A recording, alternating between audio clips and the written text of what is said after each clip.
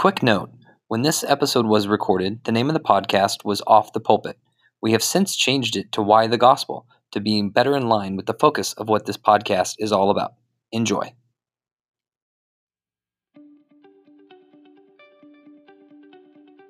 Welcome to Off the Pulpit, a podcast dedicated to interviews and conversations with pastors and church leaders. Today, our guest is John Anderson, pastor of Grace Life at Grace Emmanuel Bible Church in Jupiter, Florida. Through that ministry, John pours his heart into young and growing families. John is also a professor of New Testament Greek at the Expositors Seminary, and you can learn more about the ministries he is involved in by going to the show notes of this episode and clicking on the links to Grace Emmanuel Bible Church and the Expositors Seminary. I caught up with John during a student ministry summer camp where he was the guest speaker.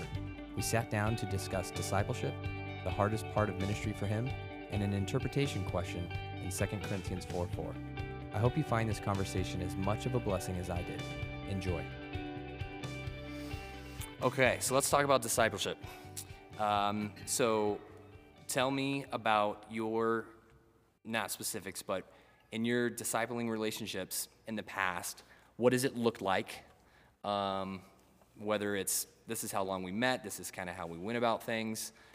If you want to pull Roy into it, feel free. And then after that, I want you to answer why it's so important, or if you feel like it's better to do that first, why it's so important for believers to be in discipling relationships. Mm-hmm. Yeah. Well, I mean, discipleship has always been a part of my ministry since becoming a pastor at Grace Emmanuel Bible Church, because that's what we're called to do. I mean, that's the Great Commission, to go and make disciples. And so I had the blessing of seeing it done when I was in seminary. I was involved in the college ministry at Grace Community Church with Rick Holland. And so there I was in seminary learning from a pastor who was mentoring guys, just speaking into people's lives. He was always like aggressive in just making sure that, hey, how are you thinking about these things? How are you responding to truth? And so I had been exposed to a Christianity that was pretty much, make sure that you're orthodox and that you have good sermons and that you've got a website and then you've got some midweek activities, and that's pretty much how it worked. And you could really isolate yourself. You could incubate yourself. It was a culture where it would almost be offensive. It'd almost be like you just cracked some eggshells by stepping into my life that close. Who are you? Get out of my kitchen. That kind of just, disdain of, this is like, who are you again? And so that personal offense was part of the culture, and to overcome that was necessary to actually fulfill so many of the commands in Scripture. I mean, Paul tells the Ephesian elders, shepherd the flock of God among you. I'm sorry, Peter tells the elders, shepherd the flock of God among you in 1 Peter 5. I mean, it's obligatory that you actually shepherd sheep, that you're in their life. That's far different. To be able to admonish, to be able to exhort, to be able to confront, to be able to, approve of someone's walk with Christ. I mean, that requires walking alongside them. That means you've got to know how they're living life. And so I think that was, something I learned. I already had I knew that there was an obligation for that when I left seminary. And then when I went to Grace Emmanuel, it was even at a whole nother level. There was discipleship happening. And I even remember as a pastor, I showed up there. I probably shouldn't have been a pastor. I was 27 years old. And I remember the pastoral staff just loving on me and coming alongside me and just asking hard questions and penetrating. And I just remember thinking, like, who? Like, we don't even, do I know you? Like, why are you asking me this question? It just seemed so intrusive. And it was just a matter of months before I realized, man, this is just the most loving environment. It's so necessary to have people who love you and care about how you're thinking about things, and it would only be pride that I would resist a loving question that might make me uncomfortable. And so that's when I started realizing, man, I have got to be a part of this. This is critical. I'm watching play out around me. I'm watching a level of life-on-life relationships that were something like I hadn't even seen at that level before.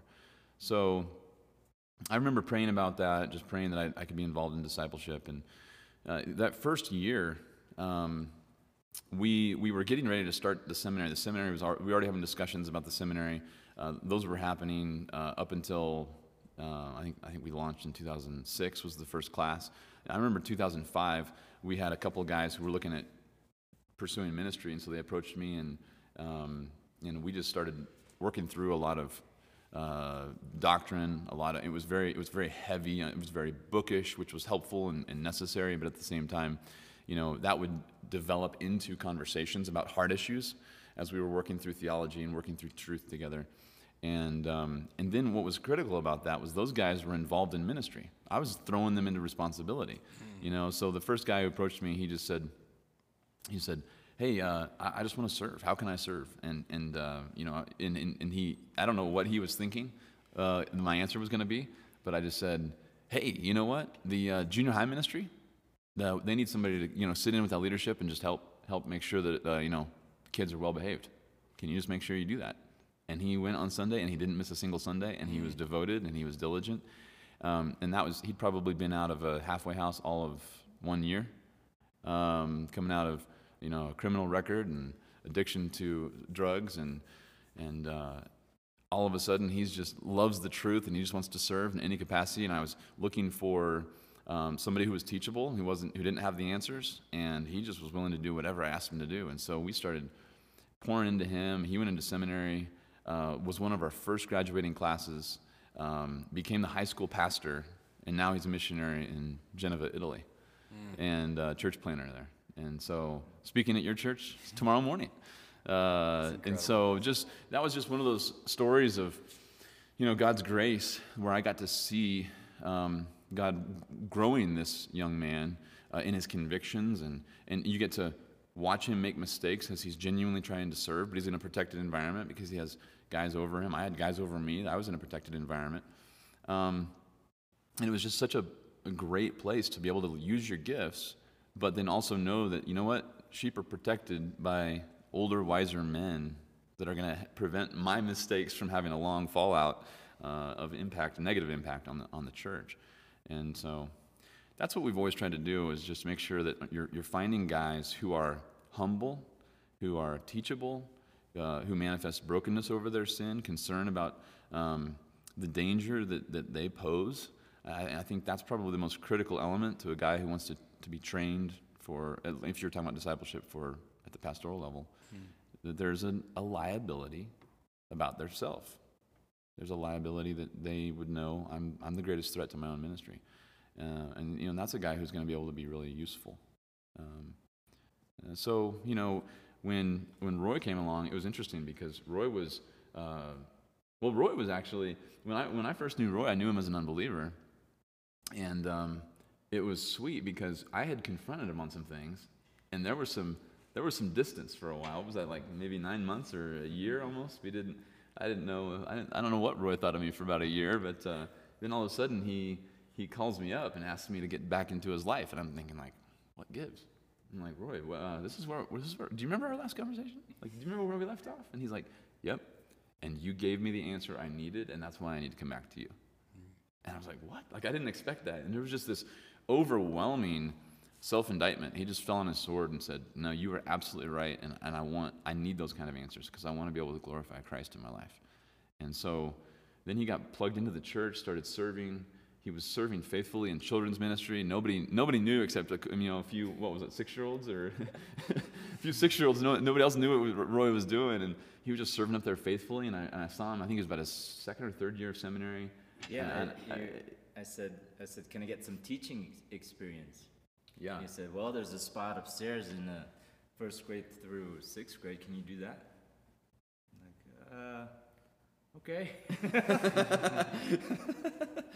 And you went after it. You dove in. You were diligent. You were faithful. And it was so encouraging. And so since he had no complaints, just, okay, I'll serve. And that wasn't what he expected either, but he was just diligent because that was a real need. And after he demonstrated some real faithfulness and effectiveness up there, which is a challenging place, I asked him to come be a part of the college ministry so I could hear him teach more and I could have him fill in for me. And so then it was fascinating. I mean, you were married.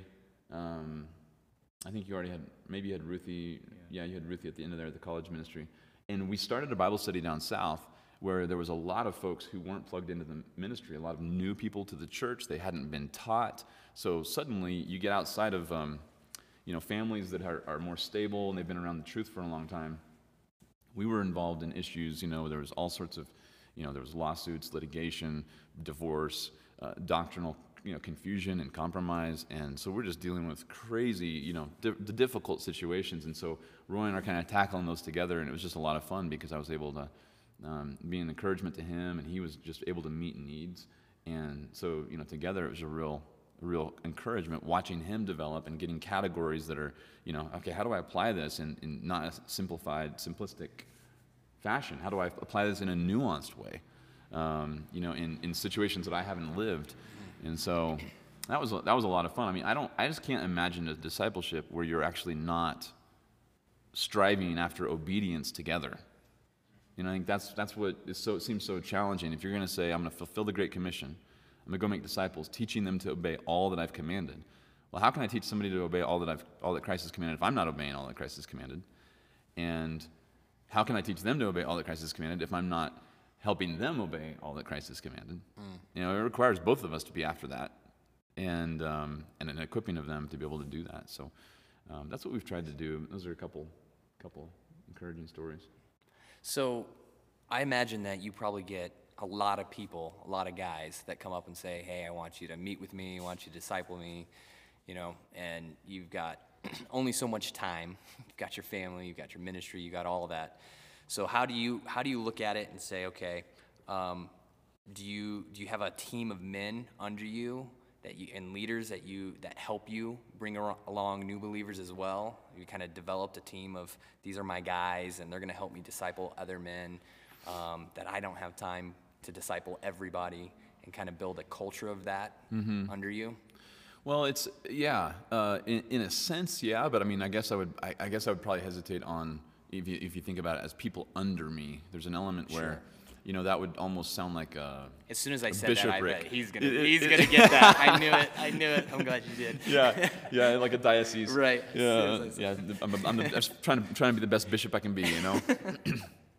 So, but no, I appreciate the question. I mean, and there is a sense where, I want to be a part of equipping people to be more effective in their gifting. But I am literally serving alongside a team of men who have and share the same burden. I mean, I might have more of a burden by way of in the Grace Life Fellowship than some of the other guys who would be discipling and equipping and functioning as an elder as well. Kind of like my senior pastor has a level of burden that I don't share at that corporate level. But other than that, it's just a team. We're all on the same team. We're all going to be accountable to the same commands. We're all accountable to the same Lord and Savior Jesus Christ. And so that's the only way we could make sure that we meet these needs. It's like we literally can't let needs go unmet, and I can't meet all the needs, and the other elder can't meet all the needs, and the other elder can't meet all the needs, and this disciple and this Bible study leader, he can't meet all the needs. And so there's this multifaceted gifting in the church that is critical for that. So there is in some ways there's a prioritization. Like I want to make sure I'm pouring into the guys who are demonstrating an ability and trying to effectively disciple other men. So if you think about it biblically, Titus 2 talks about older women speaking into younger women's lives. It talks about what older men need to be, what younger men need to be. And there's an element where if I know that if I get a hold of the men in my fellowship group, in my church, I know that they're going to be able to minister to their wives. And if the older husbands are where they need to be, their wives are going to be speaking to younger wives as well. And so there's going to be an element where that is a prioritization. And then even beyond that, I would probably prioritize the guys who are discipling other men, making sure that if they have answers, if they're not feeling like, man, I'm responsible for this guy's spiritual health and welfare, but I don't have answers. I don't know how to help him. I'm stuck. That's just a miserable place to be. So I want to make sure that I can be a resource to those guys. So that's kind of how I think about that. That's helpful.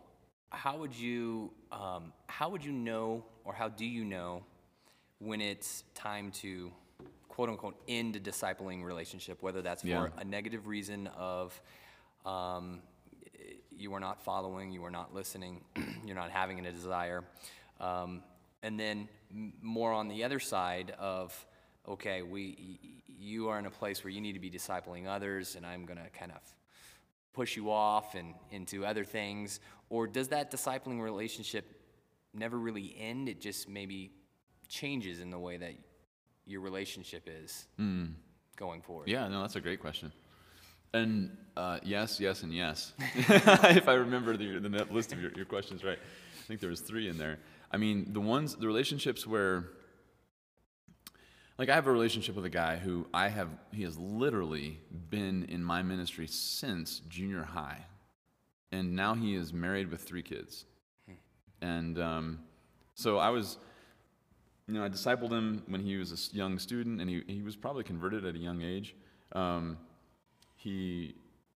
was involved in his premarital. I married him. He's in my fellowship group. He teaches a Bible study out west of town, and it's just a sweet relationship. It's like, how long am I going to disciple that guy? I don't know. I mean, we're going on 14 years now, and it's just changed. It's like, it's one thing for a single high school student. It's another thing for a father of 3. So, as we talk and as we disciple, it's morphed into his needs, and so an encouragement of him giving leadership in his own marriage and parenting, and now leading a home study where he's got families that he's teaching them, he's shepherding them, walking them through issues.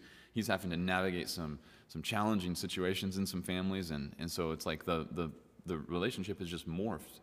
But there's a sense where, hey, we're encouraging each other to do ministry. So that's one that the only reason that would end would probably be because somebody would leave or move or something like that. I mean, we're just going to continue encouraging one another in the Lord. The ones that typically, if you're when you see how powerful the scriptures are, you see how clear they are, you see how penetrating they are. I've compared the scriptures to a magnet. It's always got a positive and a negative, attract and repel. It's so strong and so powerful that it can't help but either attract or repel. And there's times where it might look like it's neutral. It might look like you're not really seeing, it's like, is this now repelling or attracting? Like, why is this, it's like the guy's just static. What's going on? Typically, if you're articulating truth in a helpful way and you're lovingly bringing truth in a penetrating way, you're going to see fruit, or you're going to see, I'm out of here.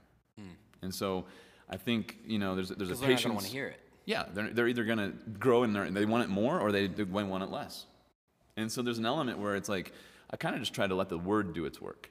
When the word is going to expose and transform, it's going to reprove and encourage. It's going to do all of its functions infinitely better than I can. My job is just to keep making sure that I'm going back to Scripture. So if I'm doing my job and I'm going to Scripture, and the person I'm trying to meet with and encourage from the truth, he's getting exasperated. He's just like tired. Like, this discipleship is just lame. Like, you just keep giving me the same answers every time. Well, if I'm actually giving them Scripture, well, then I know that their problem is not my discipleship. Their problem is the Word of God. So now I know that I'm not failing them as a discipler. They just don't like the only hope that they can have, which is in Christ.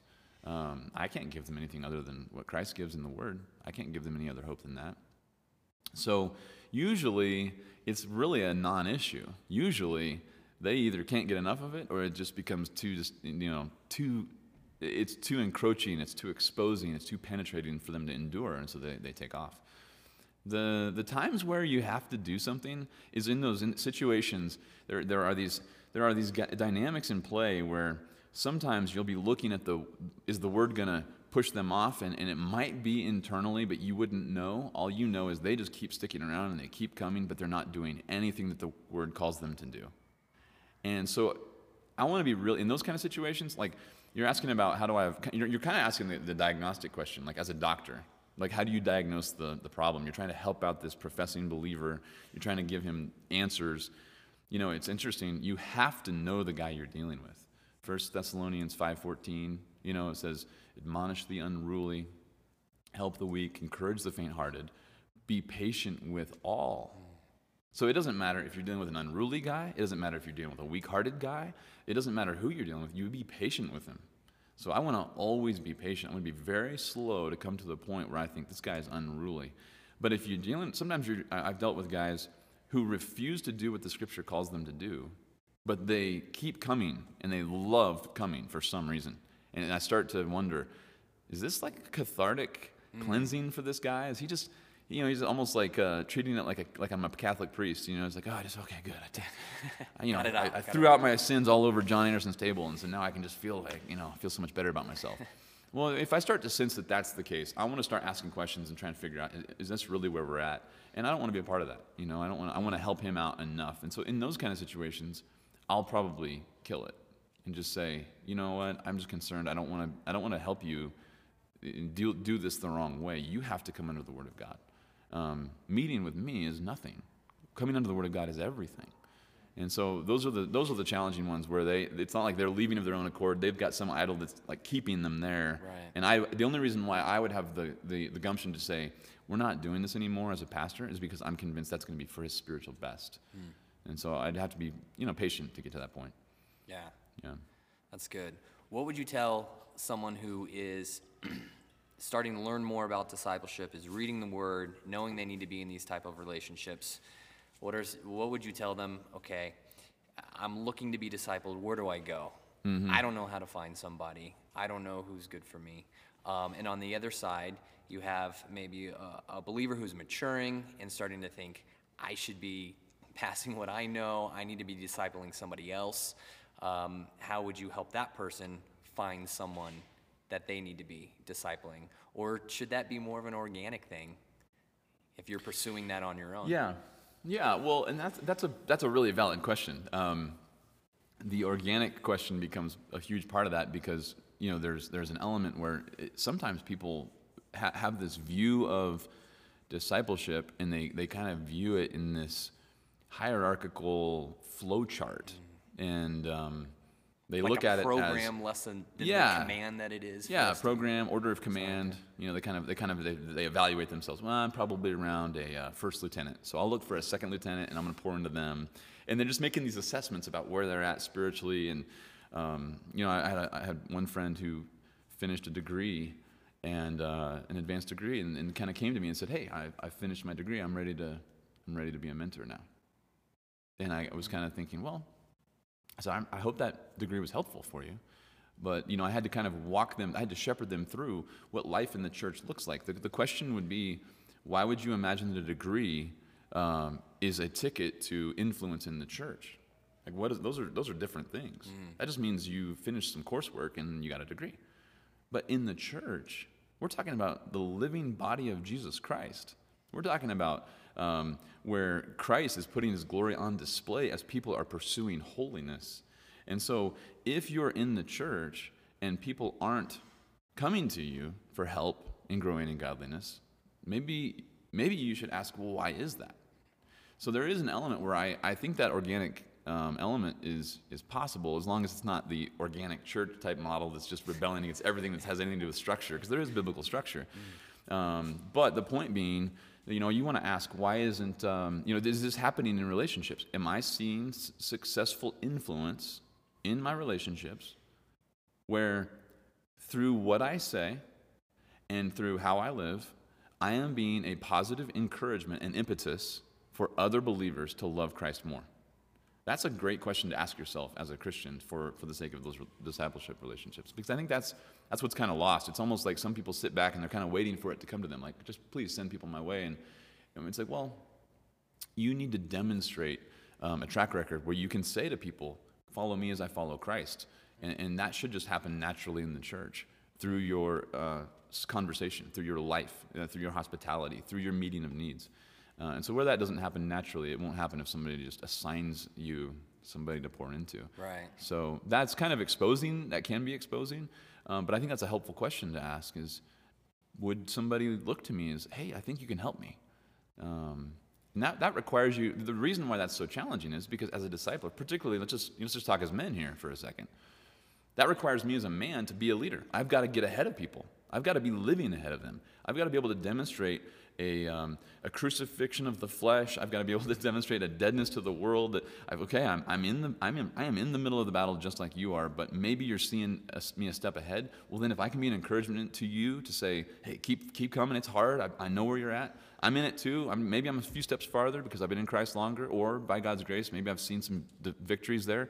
If I can be an encouragement to you, great. But I'm not going to be able to help out another believer if I haven't won those battles, if I'm not modeling it. I'm just going to be self-righteous. The only way I can help them toward Christ is if I am farther down the road and can say, step here, don't step here. It's kind of like the soldier, the soldier analogy. It's like the guy who knows the battlefield and the new recruit. He's like, no, you want to stay out of that field. We're going to march over here. Like, trust me, just follow me on this one. There's an element where there's that experience of modeling Christ-likeness that should be a positive impetus in those other guys' lives. Now, I think I missed a question, though. I need to go back. You had a first question that I never got back to before you asked me about. I think you asked me about how do you get started? Oh, yes, for the person who wants it. Yeah. So the person who says, hey, I need to get discipled, I would just encourage you, go talk to your pastor. Okay, here's why I say that.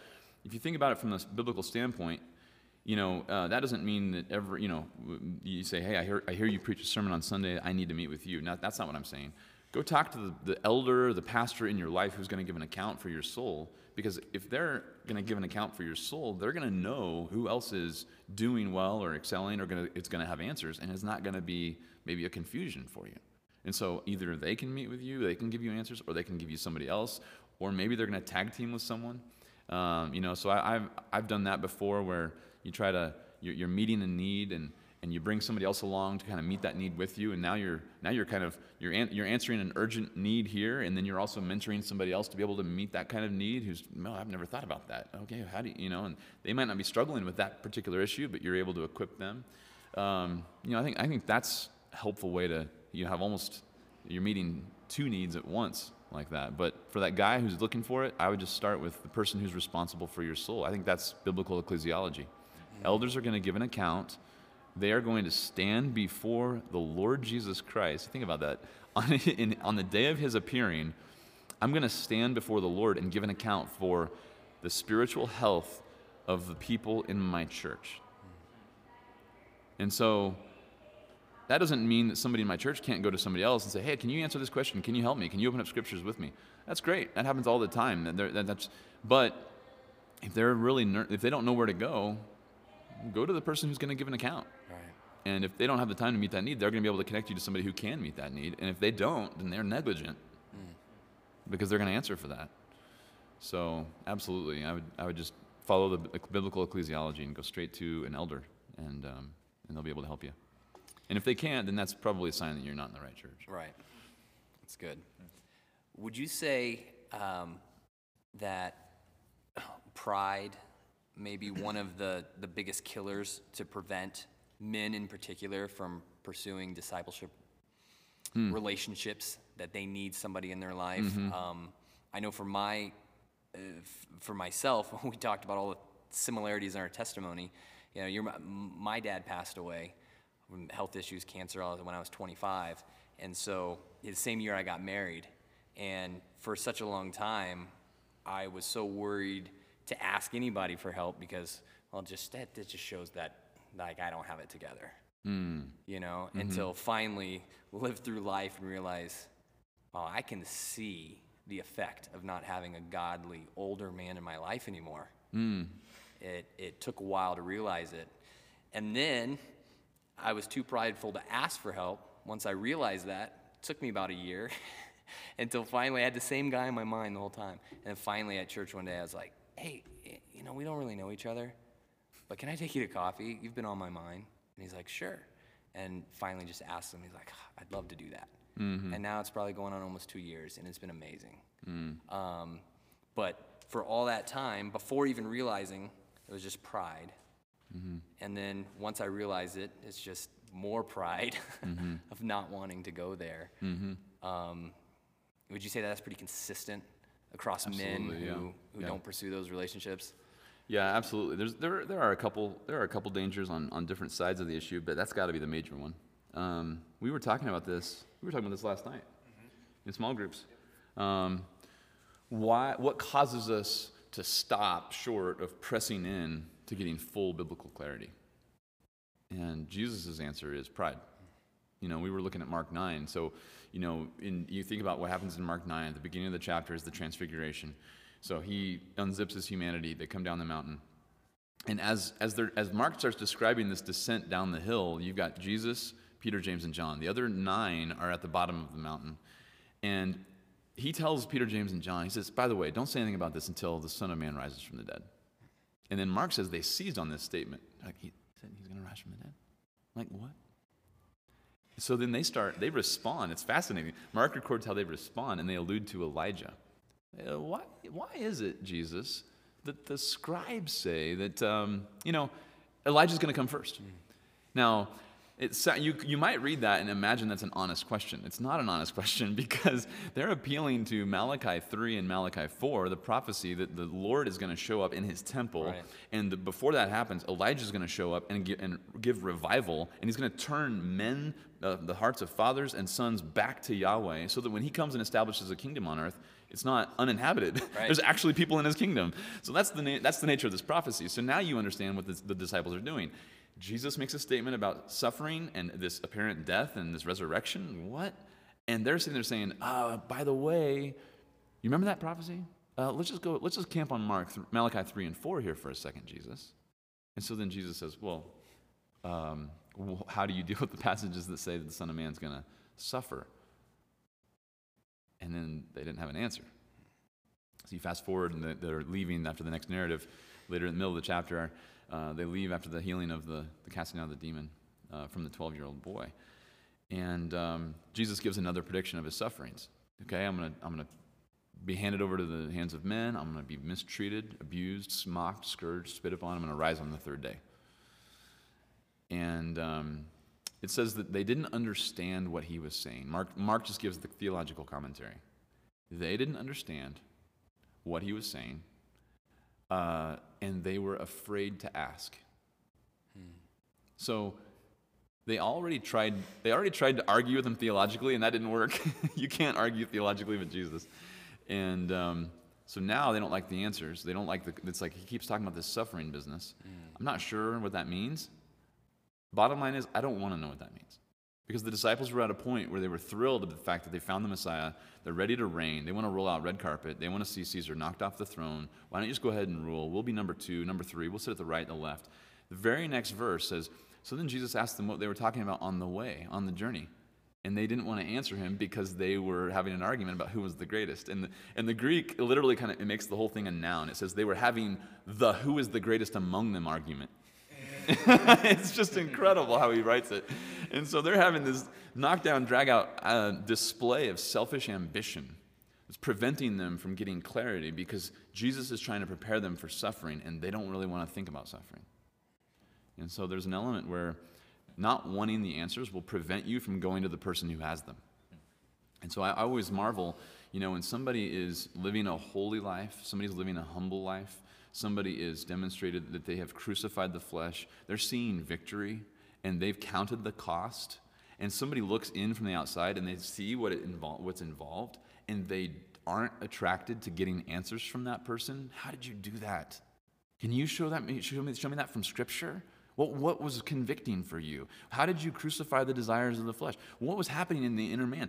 What's that look like? I mean, if you're not attracted to that, it's probably because you don't want the answer.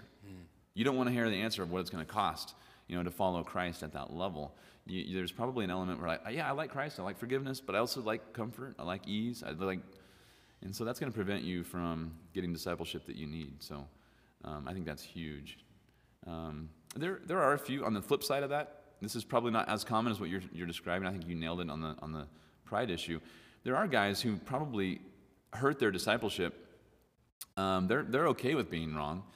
They come to a guy and they just say, hey, give me the answers. That's great. And they just continue to meet, and they look for, another older, wiser man to give them the answers. And sometimes, and this is more of a guy problem. This is not really a girl problem, because if you're dealing with youth and trying to make sure that you're preparing, the girls in your ministry are meeting with older women and they're trying to get answers. That's a little different. There's a dependency there that's hardwired into the gender role.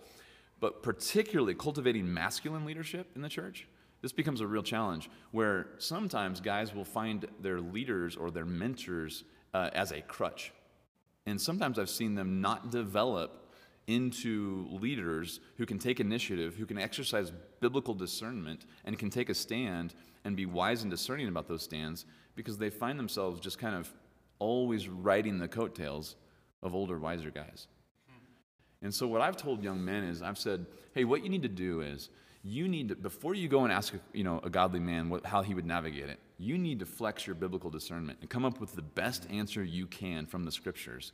And then go to him and say, here's the problem, here's the dilemma, here's the text I'm studying, here's what I'm thinking about that. Punch holes in that. Punch holes in that. How do you think about that? And so that's I think that's a way that you can develop leaders and cultivate leaders in the church without really ruining the discipleship process, because young men need to learn from older, wiser leaders, but you don't want these guys getting their ability to actually take a stand and just be a leader and count the cost and say, okay, I'm going to have to stand where Scripture tells me to stand on my own. I don't think that's going to create solo lobos in the church. That's how you create masculine leadership that's willing to count the cost for the sake of benefiting souls. Right. So. Thank you. That is helpful. What a good discussion to just kind of help us think about discipleship. Turn it into a little shotgun here. So we were discussing this earlier. If you could give us your synopsis. So in 2 Corinthians 4:4, we've got God is rendered as a little g in our English translation for God of this world, to let the reader be aware that that's talking about Satan, and then we have the same term used a couple verses later in verse 6 for the God who let the light shine into the darkness. And then when we look at the parallel passage in 2 Thessalonians 2, same writer, Paul, we've got Satan there, but then he has God, and it's rendered with a big G in the English for the God who deludes. So what is the difference between those two passages and why it's rendered that way? Little g, God of this world, doing the deluding, and big G, doing the delusion. Yeah, that's a great question, because you're pointing out that really all translation to some degree is going to have a level of interpretation, and you have to decide how you're going to translate this. What's the author doing here? Because in 2 Corinthians 4, you do have an example where theos, the word God here, is modified by the God of this world. And so that's your first indicator that, that might not be, likely isn't, the God the Father. Because, Paul is not in the habit of giving delimitations to God the Father's domain or his rulership. So here you're talking about the God of this world. The issue on this interpretation for me is not the fact that he's doing the blinding. So you're right. In 2 Thess 3 or 2 Thess 2, you have an example where God, the very God who receives thanks from believers for their election, is the God who's suppressing truth, blinding hearts, so that they do not receive the love of the truth so as to be saved. So there's a judgment happening that's divine, and he's right to do that because he's the judge of the universe. He's not wicked. He would never harden somebody who's righteous. But he is hardening as a consequence of his justice. So it's not an issue that, hey, this couldn't be a function of God. The question is just, what is he saying? And Paul is making an argument here in 2 Corinthians where he's explaining that there are deluding influences coming into the church that are satanic. So here's an example where he calls him the God of this world. You do have other examples where, he's the prince of the power of the air. He's sovereign over the sons of disobedience, Ephesians chapter 2, verses 1 through 3. He holds captive the sons of disobedience to do his will, 2 Timothy 2:26. But more important than other texts that talk about Satan is this letter. It's interesting that in Corinthians later on, he starts talking about how Satan disguises himself as an angel of light. And he starts talking about how Satan comes in and influences the church. And when he starts describing the thorn in the flesh, he says it's a messenger of Satan. It's actually an angel sent from Satan. And in the previous chapter, he says that that Satan disguises himself as an angel of light, and he has his messengers who he sends out. And so it's clearly making the point that the deluding influence that's producing doctrinal contamination and confusion and compromise in the church and moral compromise is a satanic influence. There's leaders who are, promoting their whole Greco-Roman rhetoric, trying to put Paul in their place. All of that, he's saying that's satanic influence.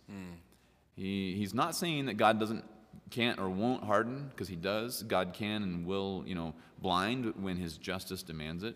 But this is a function that Satan's having an impact in the Corinthian church.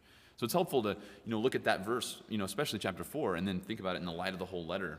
And by the time you get to especially 11 and 12, you realize, man, this is satanic influence.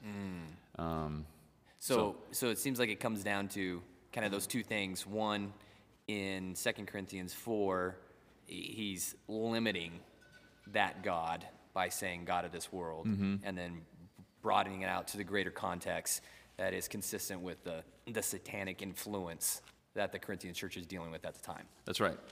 That's right. And That's so helpful. when he talks about the influence, I'll just go back here and read it because I mentioned it, but I didn't take the time to read it.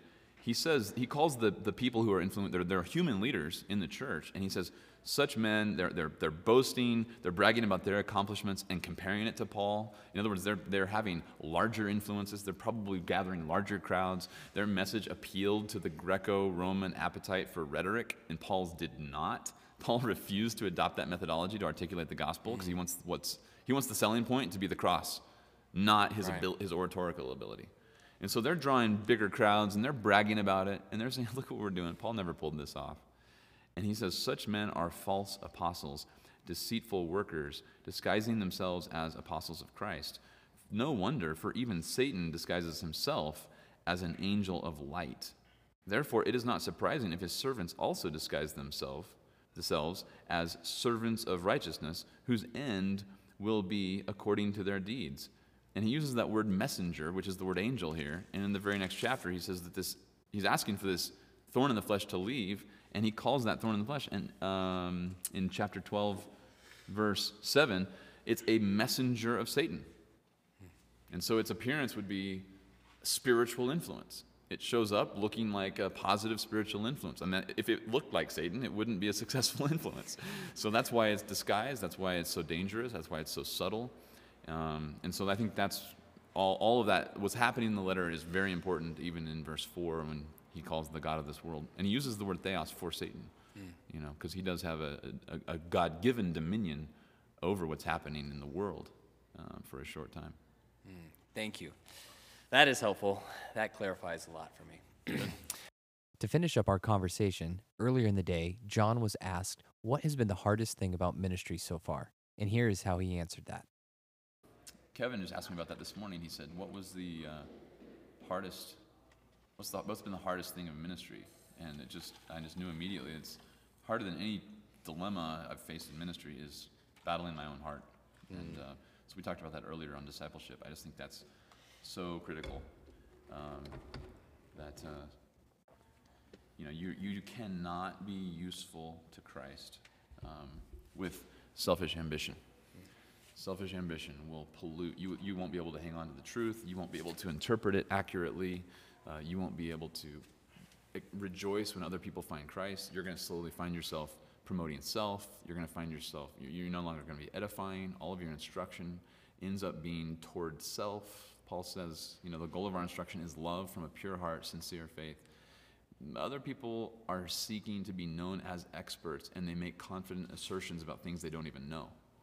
And so that ruins the effectiveness in the church to be able to, I can't rightly handle a scripture that is unrelenting in how it glorifies Jesus Christ if I'm doing it trying to make a name for myself. I can't be faithful. Impossible. And so I think that's just so critical. So just to piggyback on what we were talking about earlier. I appreciate it. Thank you so much for your time. Yeah, it's been great. It's awesome to hear your heart. Great questions.